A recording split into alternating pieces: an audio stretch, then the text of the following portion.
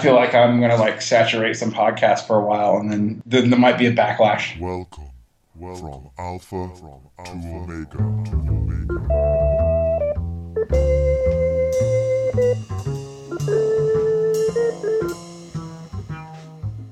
Hello, and welcome to the 39th episode of From Alpha to Omega. Today is Sunday, the 6th of October 2013, and I'm your host, Tom O'Brien. This week, we have the second part of our interview with C. Derek Farn. We discussed Derek's new online literary journal, Former People, a journal of bangs and whimpers, the origins of modernism, the influence of Freud, relativity and quantum mechanics, the role of modernism in politics, and of course, a little Marx. Derek also reads a few excerpts from his writings, poetry. The show is shorter than usual, so I'll have the next show out a week earlier than usual. You can help me keep the show going by making a once-off donation or signing up to become a subscriber. We join the conversation as Derek tells us why he chose Former People as the title of his new journal. Former people, you know what former people are? The name of children of aristocrats in the Soviet Union was literally translates into English as former people. For me and my co-editor Stephen, it was sort of a sign of a break. We'd both been involved in certain kinds of Leninist politics. We are also both children of East Europe. I'm a weird part Irish, part Bulgarian, and vulgar German Jew. What's the technical description for that then? Hiberno-Slavic Semite, probably. Excellent. But he's a Polish descent, and so these things mean very different things to our family. Our families were on different sides. I mean, most of my family had escaped to the States, but his parts of his family were on both sides of the Bolshevik crises. So it's a very real thing for us. It's one thing to dispossess the privileged elite. It's another thing to dispossess and destroy their children. And that was sort of the sort of dark tone that we were thinking about when we named it Former People. And that was what was in our heads. Because we sort of felt like, and I still sort of feel like, aesthetically, particularly in American literature, I think a lot of what I'm saying now generalizes more to American literature than to Irish or British literature. Although, the contagion's always there between all those countries. We speak a similar language. So we were thinking about that, and we were wondering, another question was coming into our minds, like, why did it seem like modernism as a literary movement in English sort of devolved into two ways? It became postmodern, which is interesting but flippant and kind of refuses to deal in anything entirely seriously in a way. Or it became really reactionary. You can look at the political writings of T.S. Eliot or Ezra Pound, or even some people that people don't think of being super reactionary, like maybe someone like Wallace Stevens, that their politics are much more opaque. And we were thinking on that, and we were trying to figure that out. And we started thinking about this idea of neo-modernism. What would it mean to go back to the sort of modernist experimentation and looking at the world and looking at tragedy and stuff seriously, but try to do it from new eyes without going down the same sorts of aesthetic or political pitfalls that the modernists fell down? So talk a little bit about modernism and about the movement and what politically it meant. Well, modernism's highly conflicted. One of the first things Former People published was an interview with the professor of poetry, Al Fields, at University of Pennsylvania. He talked about how fighting modernism was seen in the United States as fighting communism. But, ironically, most of the modernist writers were politically right-wing. So how did that happen? Gertrude Stein was a fascist sympathizer. Ezra Pound was not just a sympathizer. Wallace Stevens was sort of a Republican. T.S. Eliot was, became a good old Tory. With the exception of some women, most of them sort of abandoned progressive politics in ways. That was true for the modernist literature. It wasn't true for modernist art. Modernist art was much more polarized. You had both communist and fascist, essentially. and both of whom were liquidated by their various movements. He was trying to figure that out. Like, why did that go that way? Why did so many modernist writers, even left-wing ones, become stalwart, anti-communist, and some even like stalwart anti-liberals? And it was something I really wanted to look into and explore. But also, why was modernism linked to communism so strongly? It's a very interesting thing. You have a movement where most of the people that people would think about as the founders and leaders of the movement, people assume they're left-wing, but if you actually look at them, most of them ended up being pretty right-wing. But that initial left-wing impression was still, kept. And people, conservatives still have a hostility to modern art. Were the modern artists, like Picasso and these, they were not particularly right-wing, were they? No, the writers and the artists were very different in that regard. The exception was, of course, like the futurists, who were very right-wing. But the artists did fare a little better. Although Salvador Dali did have some pretty right-wing sympathies. And even people like André Breton, who were initially communists, they wrote anti-communist literature in the 50s, a lot of them. And so I really wanted to look at that and kind of figure out what were they dealing with and why did so many of them take a right-wing turn? Why was that right-wing turn not recognized?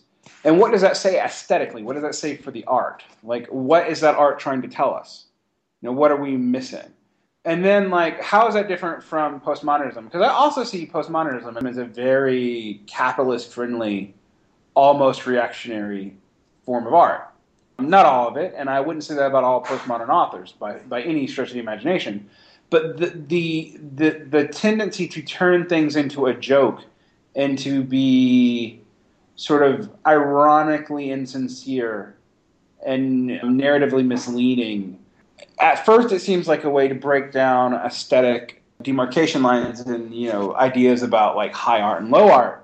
But it's also weirdly passive and seems to just it has a very consumerist mentality of, we can take from this and that because we're just individuals and it's all a pastiche and it's not really serious anyway. It's all very branded. And it's hard to tell if postmodernism is a critique of that or an embrace of that. And it's hard to tell where a lot of that actually comes from.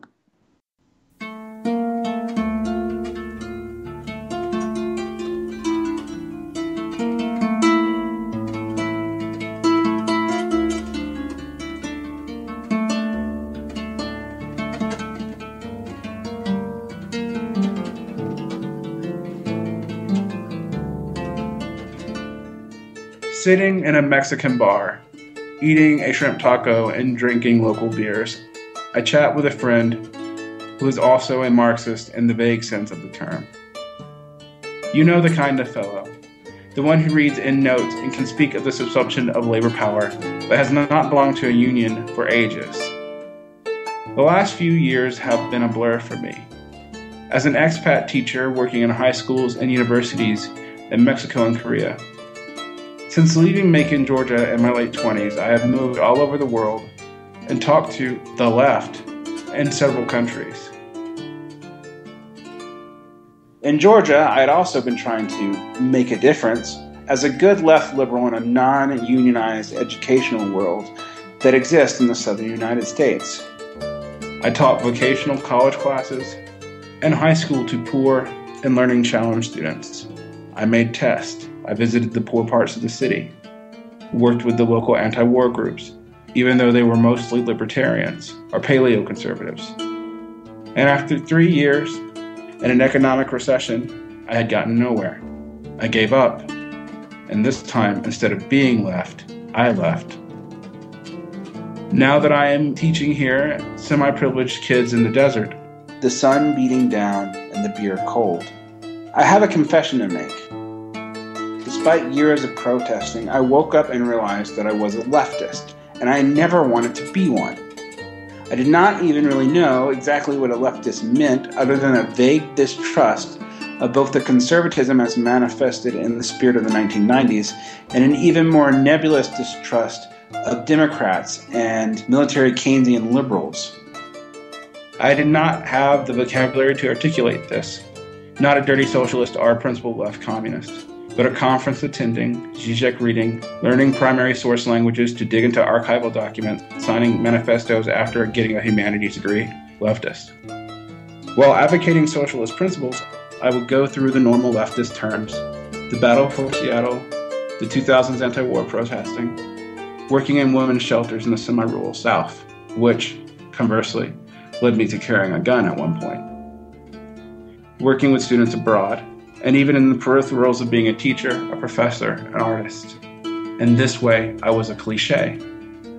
I suppose, like many leftists, I took consolation in never becoming a Democrat and never voting for a Republican, although I have been worse. Around 2006 or so, in my mid-20s, after learning it was illegal in my state for graduate students and public school teachers to unionize, and after years of spouting liberal workerist garbage, I got my degree, left university life, felt disillusioned, stopped worrying about the left, became depoliticized, also a stereotype.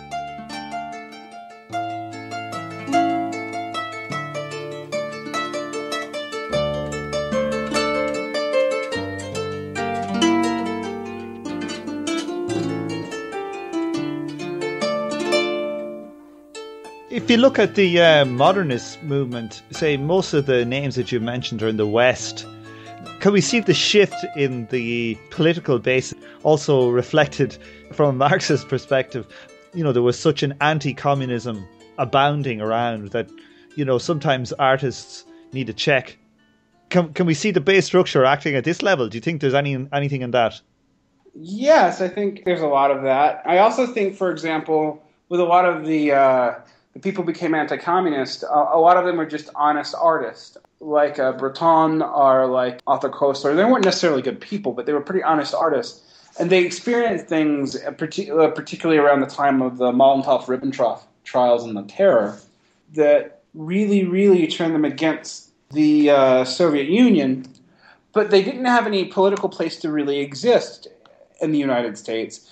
And a lot of even liberals who were sympathetic to the Soviet Union for reasons having to do with war ties alienated them, and they didn't really have any other friends. And the only people who talked to them were like religious conservatives. And I think that has a profound effect on people. And I do think it really played out historically to move a lot of people who had stayed sort of left wing in their sympathies over. You know, so I think there's both class issues, like you said, so the class basis changes and the money really plays out a part. But I also think that there's like something about honesty and dealing with things that you're seeing on the ground and the way people who are more removed from it are not, and you being alienated for telling the truth. And particularly in America, that was a pretty lonely place to be. Because, you know, there wasn't so many socialists, for example, that if you broke with the Communist Party of the United States, that you really had a home anywhere else.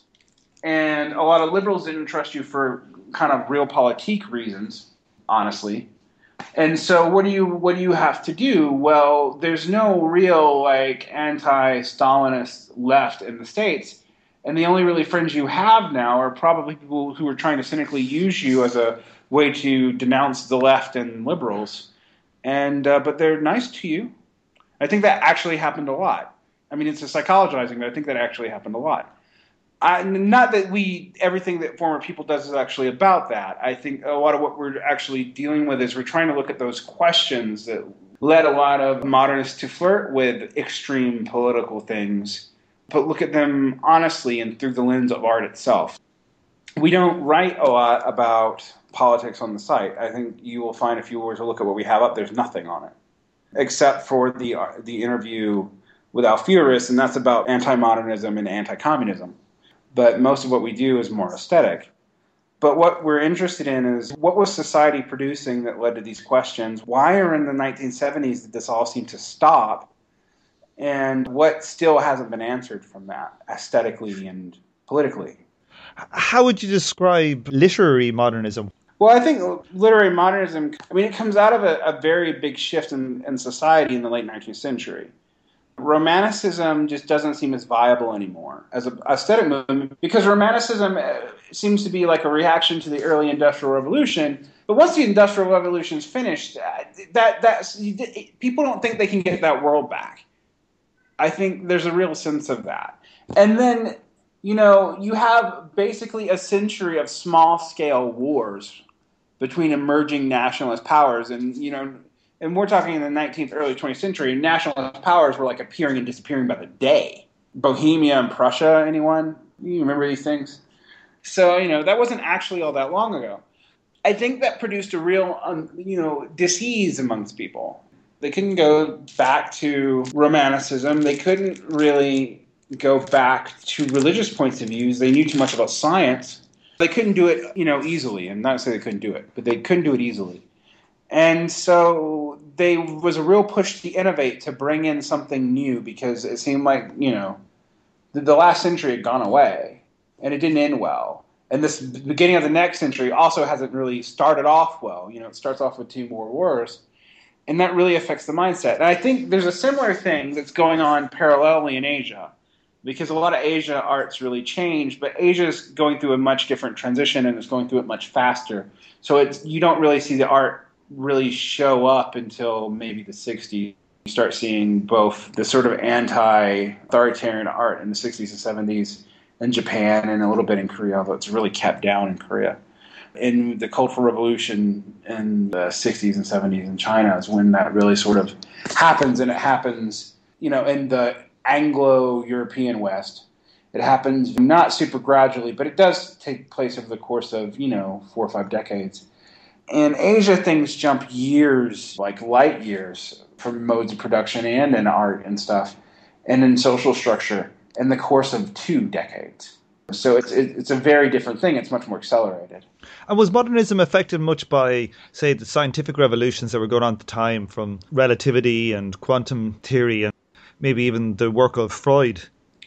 I would say on the work of Freud, for sure. I actually don't think physics had as much effect on modernism. I think physics had kind of an effect on modernism in genre literature and science fiction and stuff, which is something that I actually kind of am interested in.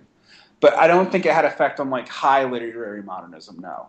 There's a couple of exceptions. There was an author named George Oppen who was he was a communist, but he was also, and I believe he was Jewish, but he was also a friend with Ezra Pound. So, you're talking about a complicated character. Jewish communist who's friends with an anti-Semitic semi-fascist who wrote a lot about physics. And this was in the 40s and 50s. But most of what people know from school and what you would have studied, even if you were, a literature major in the States or Britain, wouldn't include that stuff. Did it fold itself back and affect the world of politics at all in any concrete way?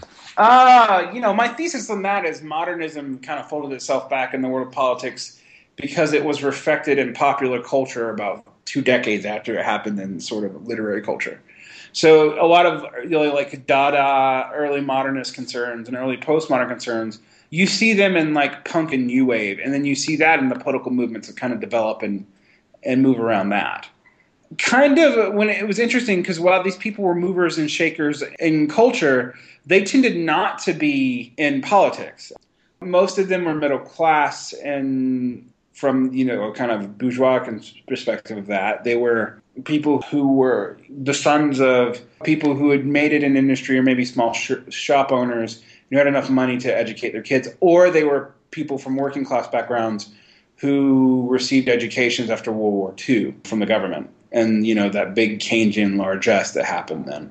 And Keynesian largesse is in somewhat quotes. That's who we're talking about, those 2 generations of people. And they're very different, actually, even among themselves.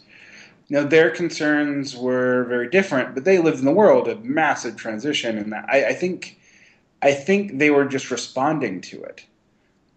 A lot of the artists who tried to get ahead of the game, they made really bad political decisions. I mean, you think about the futurists in that regard, right? They line up with Mussolini. Or you think about some of the Russian avant-garde after the Bolsheviks and what Stalin does to them. Most of them are liquidated in terror. So what are your hopes then for the journal? My hopes is to make a literary magazine that interested in social things, but not one that's really interested. Like, there's a lot of literary magazines that are out there to be literature about activism or whatever. That's not really what I'm talking about. I want to create a site where, you would go to read a poem and really enjoy it, but you would also go to like maybe think about some social questions, maybe even political questions, but from an aesthetic point of view, and trying to work it out in literature as opposed to just polemic our history. I'm not sure that I'm entirely successful at that. I mean, everybody that submits to us doesn't necessarily understand what our long-term goals are. But I do think these are the questions that sort of preoccupy us. I shouldn't count my eggs before the hatch, but soon we should be releasing interviews on the differences between Chilean South American modernism and Anglo-American modernism, and also one on the difference between Chinese modernism and Anglo-American modernism. There's going to be lots of interviews there. There's also going to be lots of poetry and literature to look through. And so you ever get tired of reading socialist polemic or listening to depressing economic reports, you can go read a poem. A depressing poem. Yeah, probably. I mean, you're not necessarily the most uplifting of people. I tend to find I think I'm pretty jovial in person, but no, most of what I write is not necessarily happy.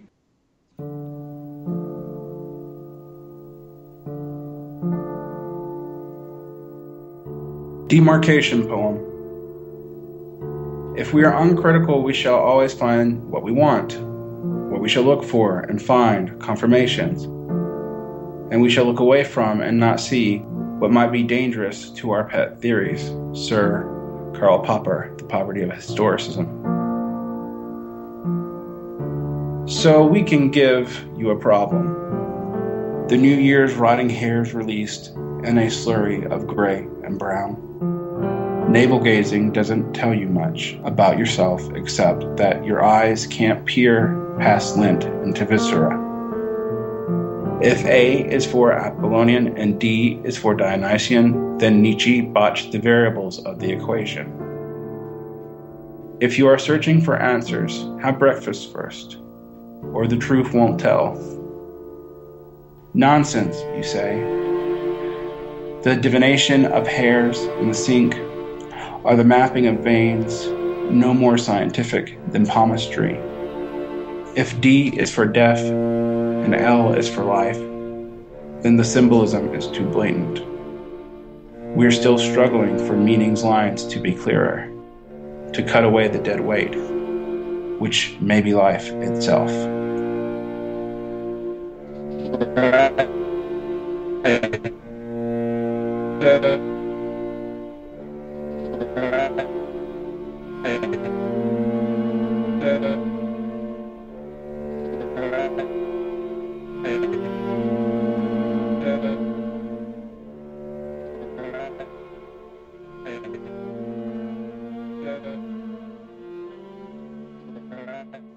Have you any plans to make a print journal? Yes, actually we do, but only in anthologies. Print journals are expensive and few people buy them now.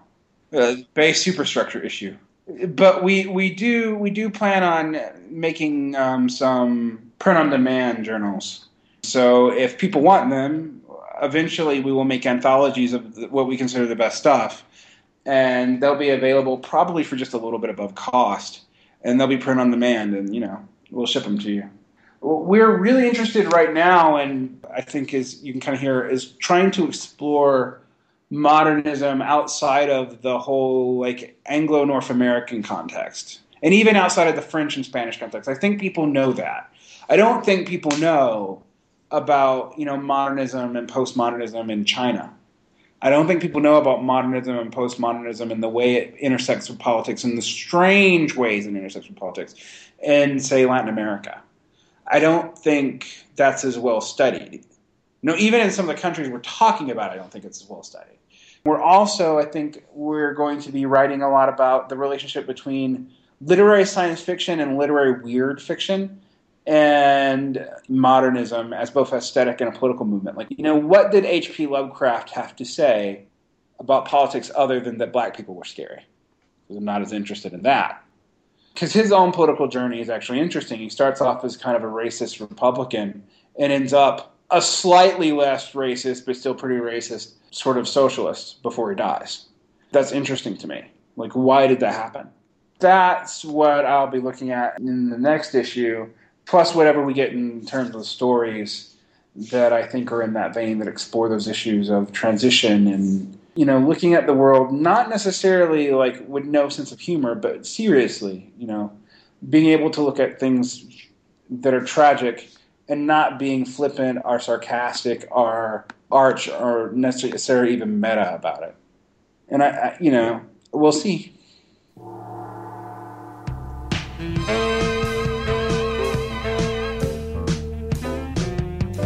On this episode, you heard the theme tune, The Order of the Pharaonic Jesters, by Sun Ra and his orchestra, and Clint Mansell's The Last Man. You also heard La Partida, played on a Paraguayan harp by Mark Harmer, and you are now listening to Enlightenment by Sun Ra. I'd like to thank Derek for coming on the show again.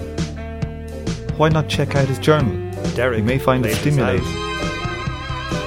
Derek plays us out with another reading from his writings. Thanks for listening, and I hope you join me for the next episode of From Alpha to Omega.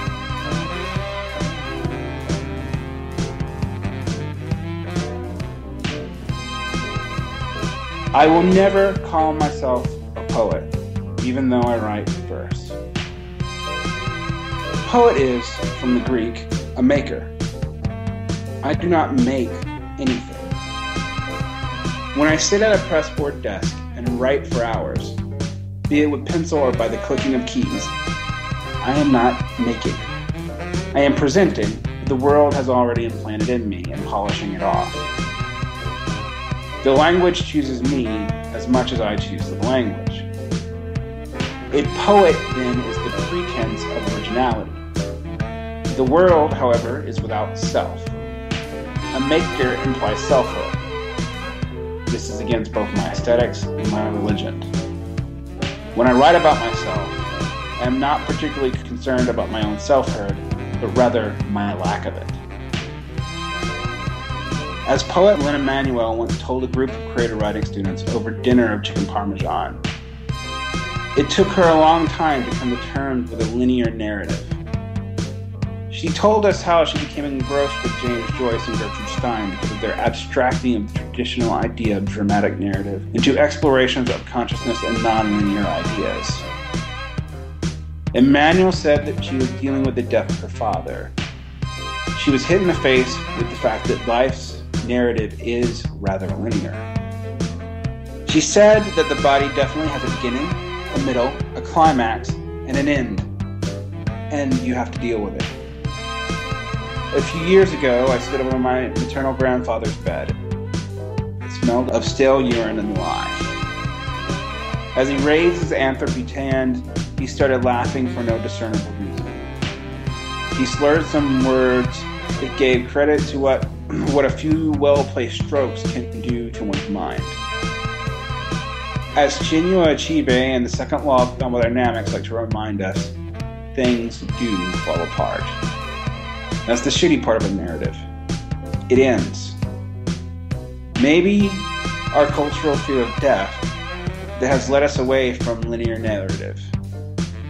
Maybe it's any number of things. Hard to say. It is interesting, however, that the academic world has been distancing itself from the popular reader by trying to avoid traditional narrative and plot. Language-based literature is generally in vogue, and there's nothing wrong with that, as long as there is some discernible idea of narrative. Things fall apart, and as writers, it's our job to put them back together.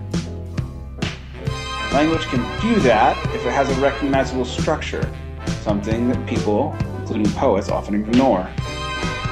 That's why I believe in narratives, and that narratives are something that every poet should employ. But all that said, I still don't think linearly.